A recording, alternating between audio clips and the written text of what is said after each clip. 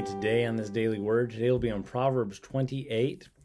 And Proverbs 28 in verse number 1 says this: "The wicked flee when no man pursueth, but the righteous are bold as a lion." The wicked flee when no man pursueth, but the righteous are bold as a lion. And again, I just want to reiterate, when we talk about the Proverbs, and you see wickedness, righteous, and so forth, we're talking about a direction, all right? No one is completely wicked in their ways. No one's completely righteous in their ways. And of course, as believers, we have the righteousness of God imputed, put into us as believers. But we can still make wicked choices and go off in a wrong direction. So as we talk about this, the wicked flee. That old wicked flee. It's talking about running away. The wicked run away. They're running away, but what are they running from? They're running when no one pursues them. And so here's the concept. When we're going in the direction of wickedness, when we're overtaken by really by wicked thinking, wicked devices, maybe addiction, various things that overcome us, that our conscience bothers us about. We know we're wrong, but we keep on going in it. Here's what it leads to. It leads to paranoia.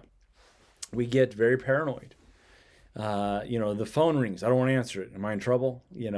The boss is calling. Oh, no, what does he know? An authority figure. We panic. What do they want? And why? Well, the wicked flee when no man pursue.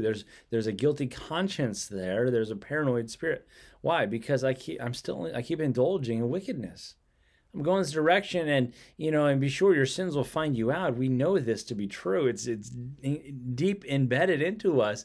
I might get found out. I might get caught. And so what happens?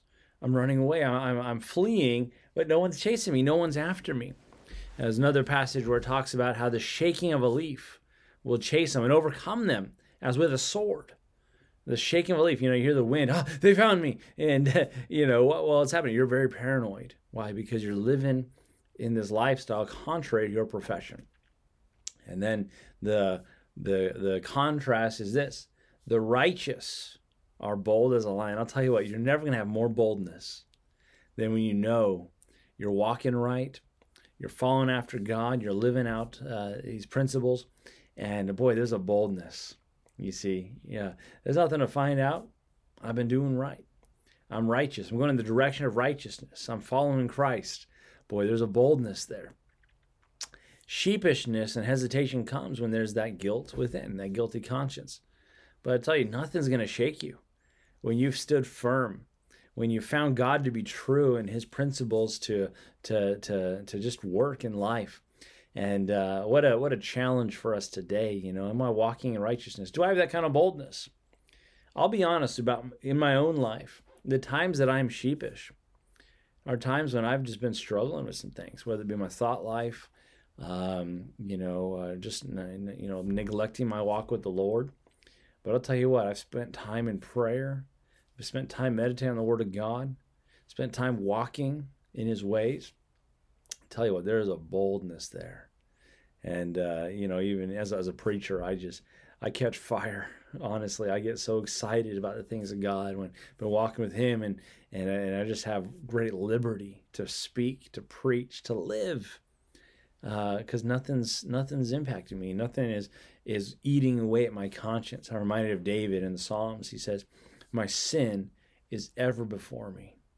What a terrible place to be when you're just tormented by the decisions you've made. My sin is ever before me. That's not a good place to be. We need to get to the place where God's ever before us. The ways of God. The joy of the Lord is your strength. And so something to chew on today as we consider there are indeed consequences. You may not have been found out yet, but there are consequences of going your own way and walking in wickedness, namely a guilty conscience. And you're paranoid around every turn. But boy, there's a boldness when I've been walking with the Lord. And that's where I want to be. That's why, folks, it's so important we spend time in the Word of God. Spend time walking with God, studying the Scriptures. And by the way, when you're studying Scripture, we're learning God. We're learning theology. We're learning the character, the principles of God Himself. From there flows everything else. And there is a boldness to that. So hope that's some good thought as we kick off our week. Hope you have a wonderful day. And we'll see you here next time. God bless you guys.